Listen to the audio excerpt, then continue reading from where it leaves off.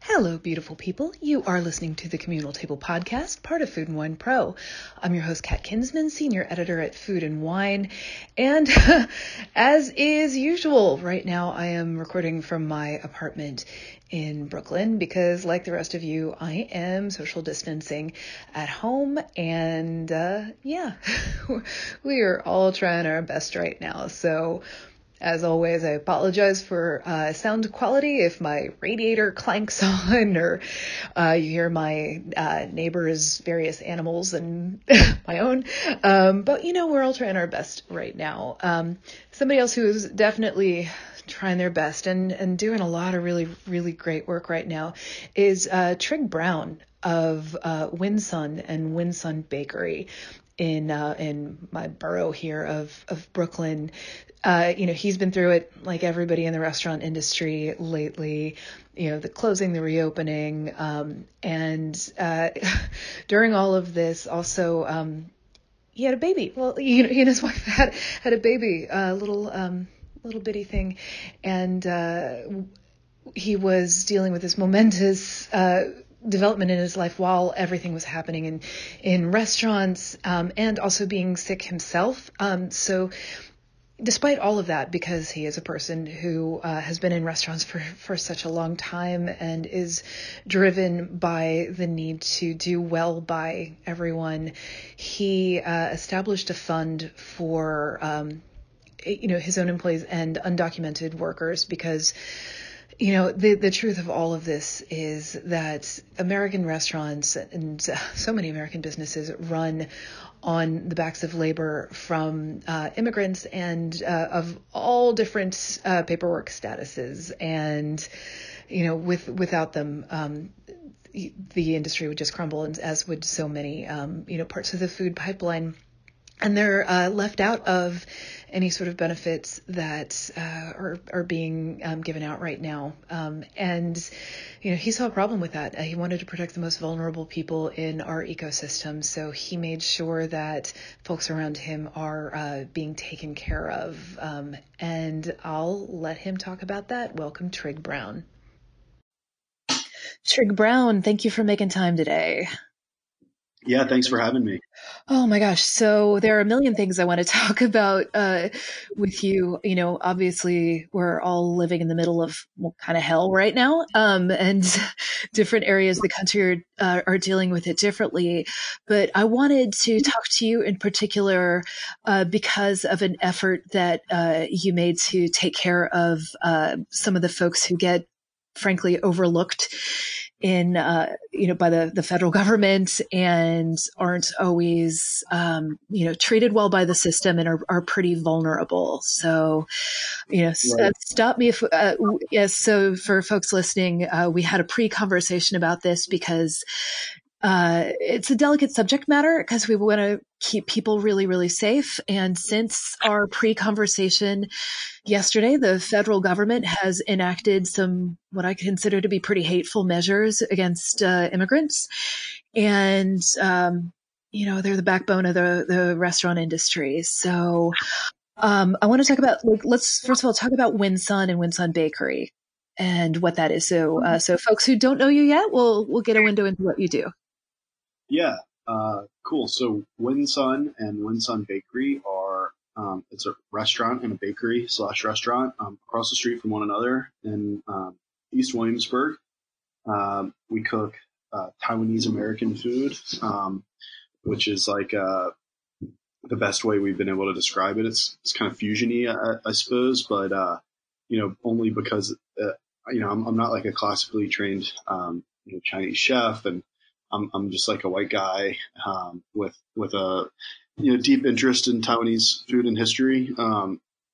My business partner and dear friend Josh Koo and I met almost 10 years back and kind of bonded over some mutual interests. And my mentor was kind of coincidentally, he was a Taiwanese American guy. Actually, he's just straight up American. He's from LA, but his family is from Northeast China, and they came to Taiwan with Chiang Kai-shek's regime, and that was about the extent of my mentor's family history that we talked about. We're still really good friends, and obviously have talked about it a lot more since. But at the time, he was my cooking mentor, and I cooked like country club, like French food for him, and then I followed him to a Japanese restaurant and cooked, kitchen, the back of the house food that you'd see at a sushi restaurant. So like tempuras and some roasted fishes, and a lot of it was high end for Charlottesville, and really fun. That was in Virginia. So when I met Josh in New York, and he told me he was Taiwanese, we kind of just naturally started to talk about like where he eats Taiwanese food and what that is, and we kind of we'd go to these restaurants and that he grew up eating at, and he would kind of share with me what his like appreciation of Taiwanese food. Josh grew up going to Taiwan in the summers, and most of his family still lives there, and he was in property management and in construction, and we were basically he was vanilla boxing a spot to lease out, and then our friendship coupled with some other factors kind of forced us to realize the opportunity in front of us to start a business together. And we had just been eating and cooking Taiwanese food together so much that we decided to move forward with the Taiwanese restaurant concept. And we imagined it to be like probably a little bit more casual and to go, and it ended up being a full-blown restaurant concept that has done and, it's crazy. Yeah, I mean, it's really it's been a crazy journey to get to where we're at right now. And hopefully we can keep it up. And with this COVID stuff, obviously we shut down our doors a while ago. After about 3 weeks, maybe a little more than 3 weeks, we opened up for to go and takeout. And we've been doing that through Caviar, who's out of the services, takeout delivery service platforms are pretty good to us. Good. Yeah, because I know we've been covering how a lot of them are pretty predatory. Yeah, they are, and it's hard for anyone that doesn't work in the restaurant business, like on the line or on the floor, to really understand like the gravity of some, simple POS interface issues, or prioritizing. It's crazy. So beyond that, just thinking about it as a business, there's all sorts of things that are just misunderstood and not really treated fairly. And I think that stuff is working out at the expense of some of these other platforms. Hopefully, like some of the more predatory ones should, hopefully get thrown to the wayside to some extent. But Caviar has been relatively good to us. I think most of the issues we've had are strange technical ones that are seem unreasonable at certain times, but they've been able to work with us and help us out. So, and they also cut their rates in half throughout this time. So they're, I think it's still pricey for the customer, but at least for the restaurant, it's not too bad. We just really appreciate anybody who's ordering through them, because it helps us conduct transactions safely and keep our staff safe and keep customers safe. Well, if your system's been getting slammed, it's because everybody on the food and wine team in your delivery zone is ordering like crazy. Well, because that means a lot to me. I hope none of the food's getting there cold. It's definitely a little bit stressful. First of all, I think it's probably been perfect. And second of all, if people can't deal with a little bit of inconvenience with, how their delivery is showing up right now, we all just have to be much, much kinder and more understanding to each other right now, because, I know that you have been working so intensely, and you've had to make some tough decisions about, being open, and then, if you can, like, what is safe for staff. And can you talk through a little bit about some of those decisions that you've had to make with staffing during this time to keep folks safe, and also what you can afford? Yeah. So, to keep folks safe, I mean, we initially, we kind of flirted around with the 50% thing, 50% capacity, which we weren't really super convinced was going to be that helpful because, if you're doing 200 covers in one night, is it really going to help you to do 100 covers in a night? Mm-hmm. So that weekend was a little tough. We were like, well, it'll probably like work itself out. So we'll kind of see how it goes. And, we realized some of our managers and staff team members were not exactly on the same page. And, that information was flying out at a record speed, like people were changing their mind, including ourselves and, and what we felt comfortable with. And, it was just a really tough weekend right before the government mandated everybody to shut down or to go on delivery. And we actually decided to do that before, before the government asked us to shut down our dine-in operation because we realized what kind of pressure it was putting on the staff. And, at that point, admittedly, I was like, this is the flu. Come on. Like, it's ridiculous, because, my job is to have a profitable business. My partner, Josh Koo, and Jesse Chappelle and I, our job is to run a business. And we can help our staff and we can help our team and, be community members if we're running a successful business. But if we're not, then we can't do much to help. So, the weight of that being on our shoulders is one thing, but then the government kind of, at a federal level or a local level, whatever it is, it's really frustrating that those kind of decisions fell on us. That was like the one, I expected leadership at some, I didn't expect for us to have to, basically make decisions that yeah, it was really tough. We did decide to close because we thought it was the right thing to do. And afterwards, immediately after, we started thinking about how we could, take care of health insurance premiums and rent and tax, income, sales tax, 'Cause you've had it big.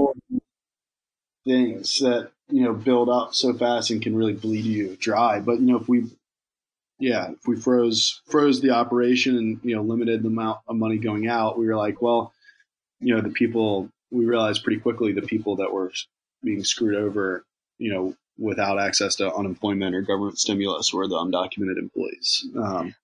And we don't, that's a tough thing to see. We have everybody that works for us is documented. But, over the course of time, you kind of realize who's having more trouble or more challenges than others. And, you kind of realize who's going to get access to those benefits and who's not. And, oftentimes like the people that are having the most challenges with their, if their citizenship status is in litigation, or if they're, actively pursuing it, or, whatever their case may be, the ones that are most challenged are the ones that are least likely to get assistance. And, Even though they pay taxes, I think that is something that a lot of people don't understand, is that even if folks are undocumented, they still pay taxes. Yeah. They just don't get anything back. Yeah. Yeah. It's crazy.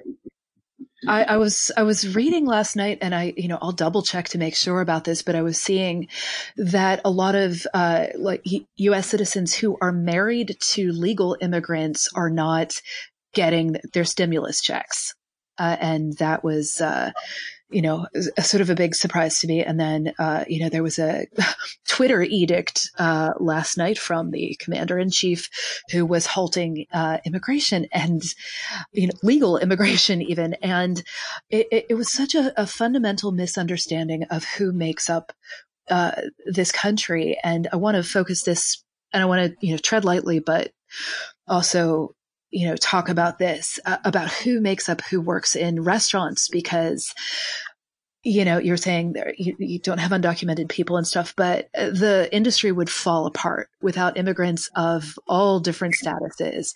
And they're with other industries too. Yeah, absolutely. It's crazy that people are so unwilling. I think Eater did an article and posted it about undocumented workers and funds that are out there to support these folks, and like the comments are like really hateful. It's just people have a gross misunderstanding of the role these folks play, and it's really sad, and it's crazy to me to see how these folks are. Everybody's getting paid such good unemployment. Or a lot of people, not everybody. A lot of people are having trouble getting unemployment too. But my husband's been waiting for weeks for his unemployment to come through. So I didn't mean to bundle him in that category. But the people that are getting unemployment tend to be doing pretty well for themselves, and I'm happy for them. But it's also and I'm sure some of our immigrant employees would be enjoying the same benefits if they could. But I wouldn't have been able to. My partner Josh and I are running both restaurants day and night. We're closed on Mondays and Tuesdays, thank God. But we're working day and night, and our assistant general manager Kat is with us, and our manager across the street at the bakery, Kevin, is with us there. And then aside from that, without the assistance of folks from Central America, one of our employees from Taiwan, a DACA dreamer or two, these folks are making it so that we can operate. And it's like emotional to see that, because it's just not really properly understood. And the least we could do as the American people or whatever is provide some, is to demand pathways to citizenship after this is all, said and done to some extent, because, people wouldn't be getting fed without these folks. And it's just, I don't know. I with like kind of the pulse I take politically, I'm from Virginia, and I've lived in New York for a long time now, but I can tell there's that kind of spreads over a wide and diverse group of people, ethnically, politically, and socioeconomically. And I feel like a lot of people are super defensive of Donald Trump, especially unsolicited. Mm-hmm. Statements defending him, and I'm from Kentucky, so I get it. Yeah, you get it, right? It's like a lot of people, it's just like it's just weird. I don't understand. I don't think it's like a very conservative or Republican ideal to adamantly defend the leader, and the Republican Party is all about like power to truth, and but everybody's just falling in line right now and kind of doing what they're told, and it's like it's just like gross misinformation, and it's just crazy, and I feel like sort of like at some level hypocritical, because I wanted to keep my business open. Mm-hmm. And we ended up shutting down before the government asked us to, but like that's my job, right? Is to be profitable. The government is like, their job is to protect people, to some extent, right? And I so I'm pretty resentful of the way things are being handled, and the way money's being mismanaged, and the disadvantages some people have. It's frustrating. I don't know if people will even realize that undocumented or folks with documentation challenges are the ones that are, are a lot of the ones really stepping up. There's a lot of nurses and doctors and grocery store workers and restaurant workers and, People in it's agriculture. not, yeah, agriculture. Yeah. It's like, it's crazy. And, I keep saying that it's crazy, But uh, you have taken some measures to take care of people in your orbit and set up a fund. And can you, because I want people listening to this, if they have inclination to do a similar thing, about what the mechanics are of that, and how you do the collection, how you do the distribution of it.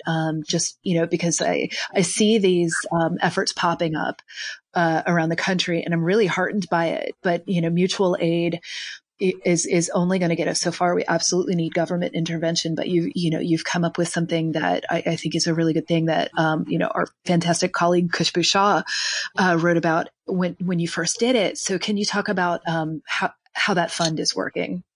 yeah. So, initially when we were doing the, financial breakdown of how, we could survive with the money we had left and, what measures we could take to, um, take care of people that weren't going to be taken care of. We realized quickly that a lot of these undocumented people or people with documentation challenges um, would be in trouble. And simultaneously, a lot of people were, DMing us and emailing us about gift cards and merch. And, gift cards are not the best way to help because, they help now. It's money in now, but it's product out the door later.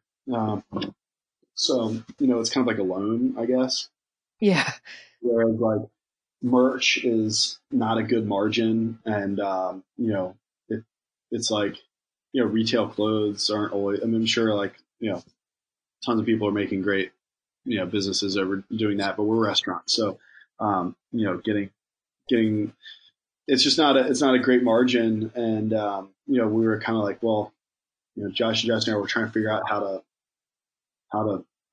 manage, this closure. And we were like, well, if we do a Venmo thing, we make it really easy for our Instagram, network or whatever to, if we can direct that money to something more productive, even though, merch and gift cards would have helped the business a little bit more, we figured that this way we could solicit donations, because people already wanted to give us money. So maybe we could redirect those feelings to people who needed it more. And that's like, and then we kind of take care of our own problem, right? By,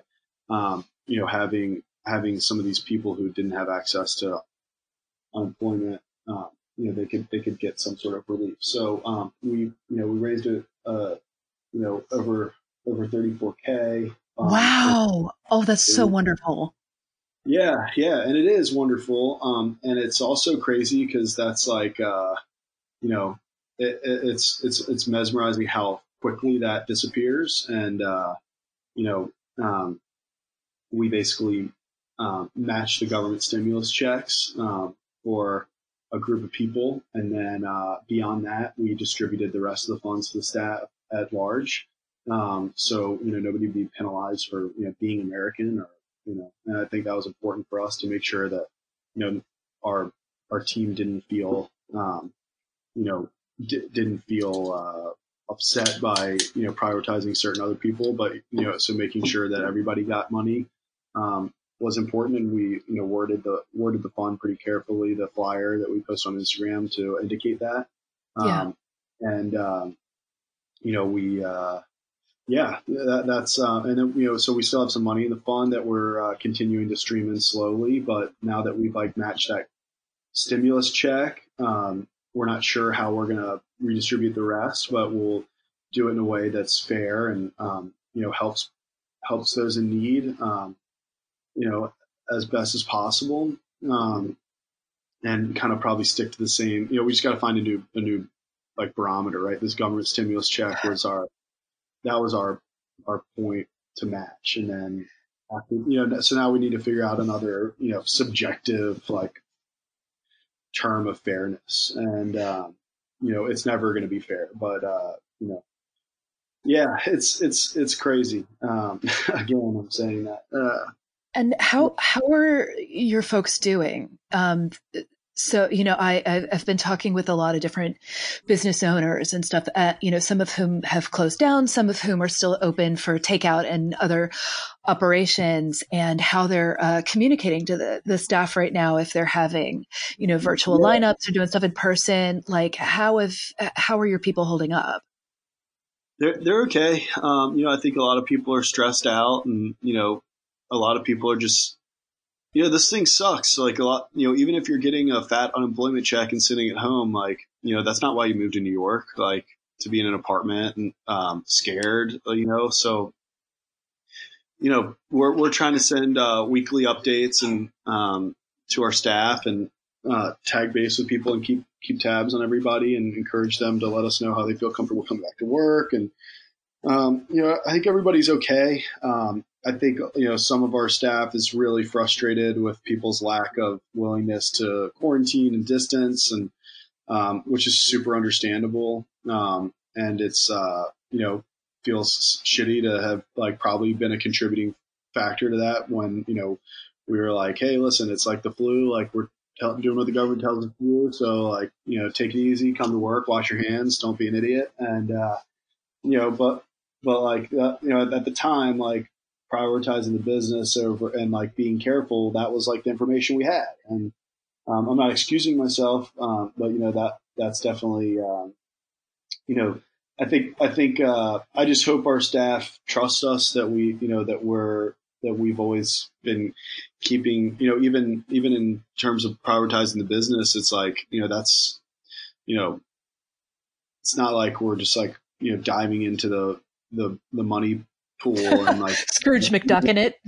yeah, we're, like a healthy business, enables us to do things like take care of people. So, it's just crazy, it's, I hope we're not, I hope they give us the benefit of the doubt. And I mean, we have over 50 employees, or we have around 50 employees total. So, we've done a lot of communicating via email, a lot of personal phone calls, and, I think people are okay. They're just like the rest of the world, scared and, frustrated and sad, and angry.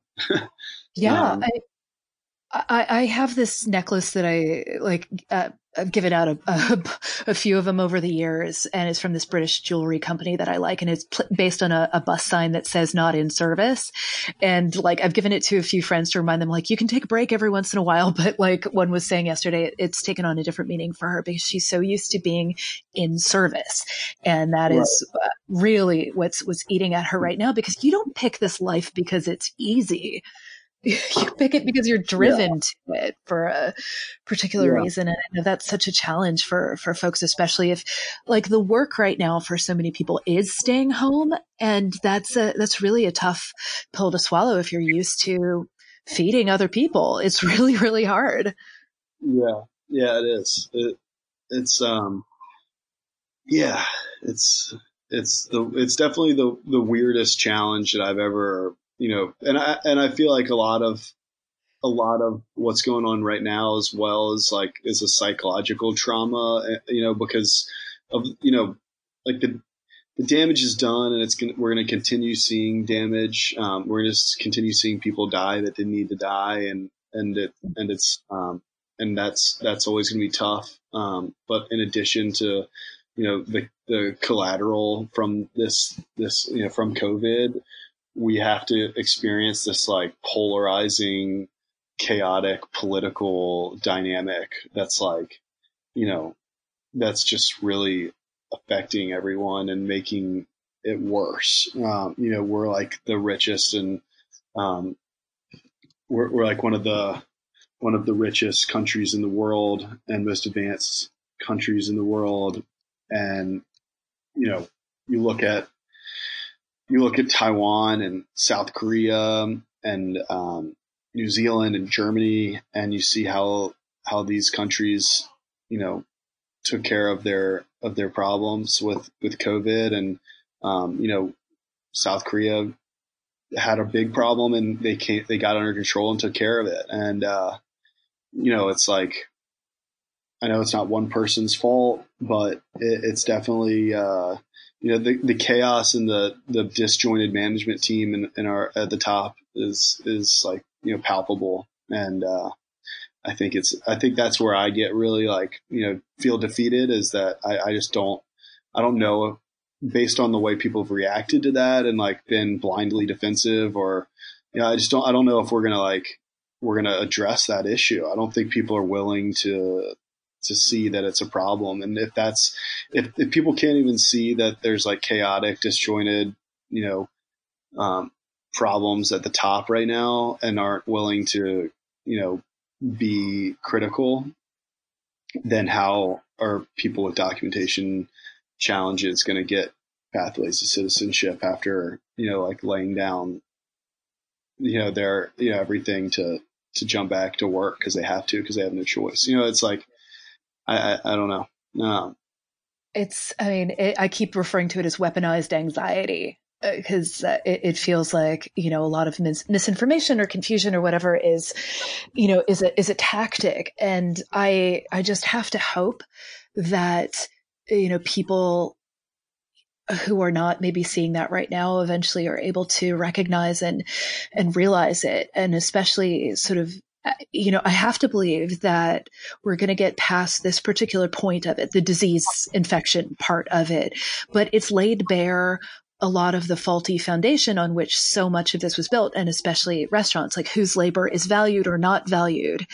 And I keep thinking about the critical role of diners during this, and what they will be willing to, they're going to see it, because restaurants are going to be very, very different, and prices are going to have to change, and the structure of service is going to have to change to allow for these protections. And I can't help but think, once people see that this fundamental part of their life that they have taken for granted has changed, that maybe that will, I don't know, show a human face to it, maybe make them understand a little bit more about the actual cost of, what goes into their meals. I'm trying to be optimistic as best I can, but, as each day ticks by, it's harder. Not to be pessimistic, but, people with more space, they're definitely feeling this too, but it's a lot easier, if you're in Kentucky or Virginia and, you live on 3 acres and you can, pretty carefully like get in your car and wear gloves and mask and go to the store and get some stuff and come home and cook for a week. It's a lot different than being cooped up in your apartment and ordering takeout and delivery and trying to, wait in line to get in the grocery store. And, it's like, it's just, I don't think we're going to all walk out understanding what this was like. You know what I mean? It's like, it's kind of like the insular city view versus the middle America view. And I think that's going to get kind of twisted and, turned around and, Yeah. And if I'm allowed to say this, like you've got a little bitty baby at home, and, and the parks and everything are closed. And I've seen my colleagues with kids, some of them really struggling, because it's not like we live in the suburbs where you can run out and go to the playground or go or have a big yard and can go and do these things. You've got, how old is your baby? Well, luckily she's only, 7 weeks. I didn't know she was that new. Oh, yeah, she's really new. So she was born on March 4th. Oh, wow. And, right before all this stuff, right before shit hit the fan. And, after we closed, I ran the family down to Virginia, and we stayed at, my aunt's got like a little cabin in a rural area outside of Charlottesville. It's more like a little farmhouse.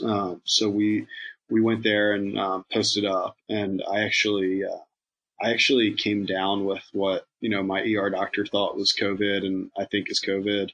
While I was down there, my wife lost her sense of taste and smell. Oh, wow. Yeah. Medically affected, but I was like, had fever and chills and sweats, and, my lungs were sore, and I couldn't, I every time I'd make tea, I'd have a coughing fit and hardly could catch my breath, had a headache, fatigue, like, all of the symptoms. And, I tested negative for influenza and pneumonia. So, my ER doctor is like, well, like, could be some respiratory virus we don't know about, but, like, you pretty much have this thing. Yeah. So, I'm going to prescribe you some cough medicine and, make sure you take Tylenol, and come back if you can't catch your breath. And, I basically quarantined myself in Virginia for, a renewed 14-day period. And once I hit that, I took a test, that I was able to get down there. There's like a chain, clinic called BetterMed that, has contract with Abbott, the company that makes the test. So, I drove like a couple hours to go get a test and tested, inconclusive the first time, and then tested again a few days later, and tested negative. So, that was like well after my symptoms had passed. So, I was already in like a clear, quarantine period, but, Yeah. I was out of the woods there, in terms of quarantining. So I have expected not to come back positive, but it was nice to know that because I'm coming back to New York and being around food. So, Yeah. And if you that, have the antibodies now. yeah, hopefully, right. I mean, hopefully that's like a thing, and, you can't recontract it or whatever, but, it was, yeah. I'm so sorry you had to go through that. No, I mean, honestly, I'm glad that it's funny. I'm glad that I did. And, my mother-in-law who came to visit the baby, the newborn baby, and has been, parked with us for the past, she's over 60. So we're definitely worried about her. And she got a cold around the time when I got it, and, had like kind of a dry cough, but, it didn't, maybe she's not symptomatic, maybe I didn't have it, or I don't know what the hell it was if I didn't have it, but, Patty, my wife had the symptoms of like had non-symptomatic carrier, signals, like with the loss of taste and smell. So, who knows really, but we were definitely worried about my mother-in-law, and I was grateful that it was, allegedly COVID over influenza, because influenza would have been really terrible for the baby. But I haven't had like a fever since I was in like fifth grade or something. I had like 102-degree fever for like, almost a week. And it was like, Oh my God.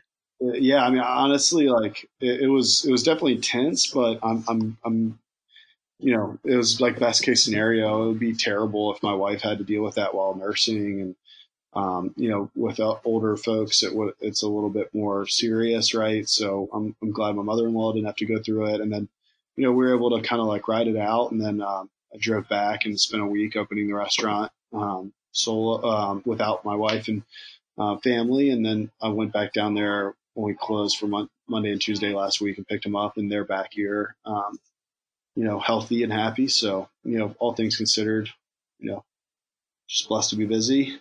And, working with a lot of these guys that are, happy to have work as well. I'm so grateful for what you're doing and helping other folks out, and that you have emerged as this voice during it, because there's so much ahead. There's one more question I wanted to ask you, because I'm working on a piece about this, and I figured you would probably have a great answer. I feel like often the general public doesn't know who porters are and what they do and why they're so valuable. Can you talk a little bit about why we need to value porters? Yeah, I mean, it's just, it's kind of like this like, this position that if you're not in the business, you don't even really understand it. And you can like think about it and conceptualize it, but you still aren't going to really like the work that a porter typically will do. My understanding or version of a porter, like your porters run a they span a few different types of jobs, right? Washing dishes, generally keeping things clean. Sometimes these porter roles can um, grow into like facilities and facility maintenance, or um, you know, um, dining room. Sometimes porters are out in the dining room more, bussing stuff. But I mean that's typically not the case. But my porters at the restaurants are they're it's not just a dishwasher, right? But these guys are doing stuff that your average American doesn't want to do or know how to do. And once kind of like once people realize what kind of work goes into it, they run away from it. And like our porters, it's like you're working with degreaser chemicals, cleaning hood vents, scrubbing, like just scrubbing shit and cleaning, like even like in New York you don't really think about often like who's like cleaning the sidewalk, but these guys will often like help us power wash the sidewalk, and Josh and I are typically like right there with them doing that stuff as well, but on a daily basis, um, you know a lot of this like grunt work is fulfilled by folks that are just like you just don't even notice them, because it's like I don't know. I guess I'm rambling a little bit here, but it's hard for it's hard for somebody that's not in the industry to have this like appreciation for a porter, because it's simply like it just sounds kind of simplified when you put it in words, but like the amount of work and pride and like just being clean and taking and keeping things clean and efficiently cleaning, it's not an easy job, and a lot of people aren't willing to do it. So this is why I'm writing this story, because I want people to be able to appreciate this. And I have this crazy fantasy that when things come back from this, that porters are valued so much more and paid so much more. And there's, I don't know, something, because they're the backbone of so many restaurants. And I don't know. Businesses are changing, and it's not like the 90s or the early 2000s where you just like you can throw anybody in there. I think out coming out I think coming out of this COVID thing, there's going to be a lot of like owner operators and a lot of big groups, right? Like the Ruth Chris's that get like 20 million belts, and then there's going to be like owner operators that like roll up their sleeves and like were lucky enough to stay in business. And I'm sure there's going to be in between as well. But I think I think if you're on the owner operator side of that spectrum, you're not a good owner operator if you don't know your porters intimately and consider them as some important people you work with, and go to great measure to take care of those people. I think all the good ones do. I hope, at least. Yeah. I mean, yeah, it's crazy. But yeah, I keep thinking I want this is, and I ask that question because I want the diners to know. And if prices go up in restaurants, I want them to know the people who it's going to, and who we really have to take care of, and know the value of those people. Because I know that like the owner operators, do what they can, and they value and all of that. But I think that there's a lot of public education that we can do with this. So I really appreciate that explanation, and I appreciate everything that you're doing. And so if people want to, I don't feel like I'm doing anything like crazy, like it's like, I know it seems like it may seem like we're ahead of it or doing this great, like but it's like, if we can take care of our business and our family and our like restaurant community, and like everybody could do that, then like, it might save, dependence on, shitty federal leadership or so, I don't know how, we're just doing what we have to do. It's not, we're not these like crazy, philanthropists. We're just, we're trying to take care of people who deserve to be taken care of. Uh, I don't know. Anyway, yeah, thank for asking me some questions and having me on. Thank you so much to our guest today, Trig Brown, and I will include his Venmo handle in this and links to his restaurant if you're anywhere in the delivery area. They're still turning out incredible food, per all of my colleagues who have been ordering it, because we all at Food and Wine really, really love Winsun and Winsun Bakery, and we love Trig, and we really truly care about all the people who are working in restaurants and not working in restaurants right now. So we're also including a link to all the resources that are available to help out folks. So there is still an industry to return to. If you can possibly make your voice heard to members of Congress, to anyone who will listen, saverestaurants.com, used to be saverestaurants.co, I guess somebody gave up the domain, are really... It's a coalition of people who've come together to issue a full-throated cry for really a future for this industry, and go there and figure out ways that you can help. We also are including lists to every single group that we run across locally and nationally. The more of us who come together, the louder we can all scream collectively. And it's okay to ask for help right now too if you're a person who is suffering, who's maybe laid off from your job or facing an uncertain future. It is okay to ask for help. You're the people who keep us fed, keep us happy, keep us, safe, and it's time really for all of us to take care of you as well. So please let us know what you need. Don't be afraid to reach out to any of these organizations that are offering help. Anybody is just, a disaster away from facing some really dire circumstances. Not everybody is facing the same challenges, but everybody is facing something, and we are collectively stronger together.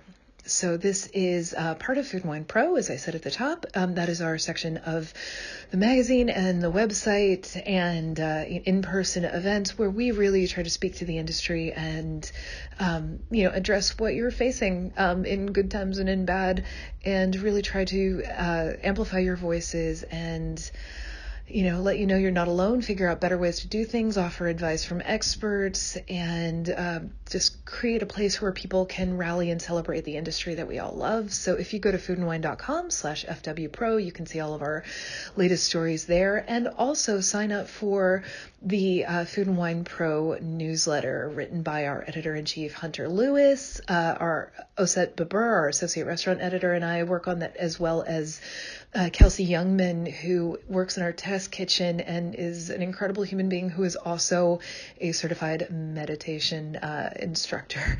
So she offers words of wisdom to us at our weekly all-staff meeting, and we share that in the newsletter every week. So please sign up for that, and you'll find always the links to the latest podcasts in there. Thank you so much to our production team, Jennifer Martnick and Hallie Tarpley, as well as our photo editor, Sarah Crowder, they're working from home as well and still getting stuff done. And I really, really appreciate everything that they have put into these podcasts. So thank you so much to them. And most importantly, take good care of yourself. Until the next time.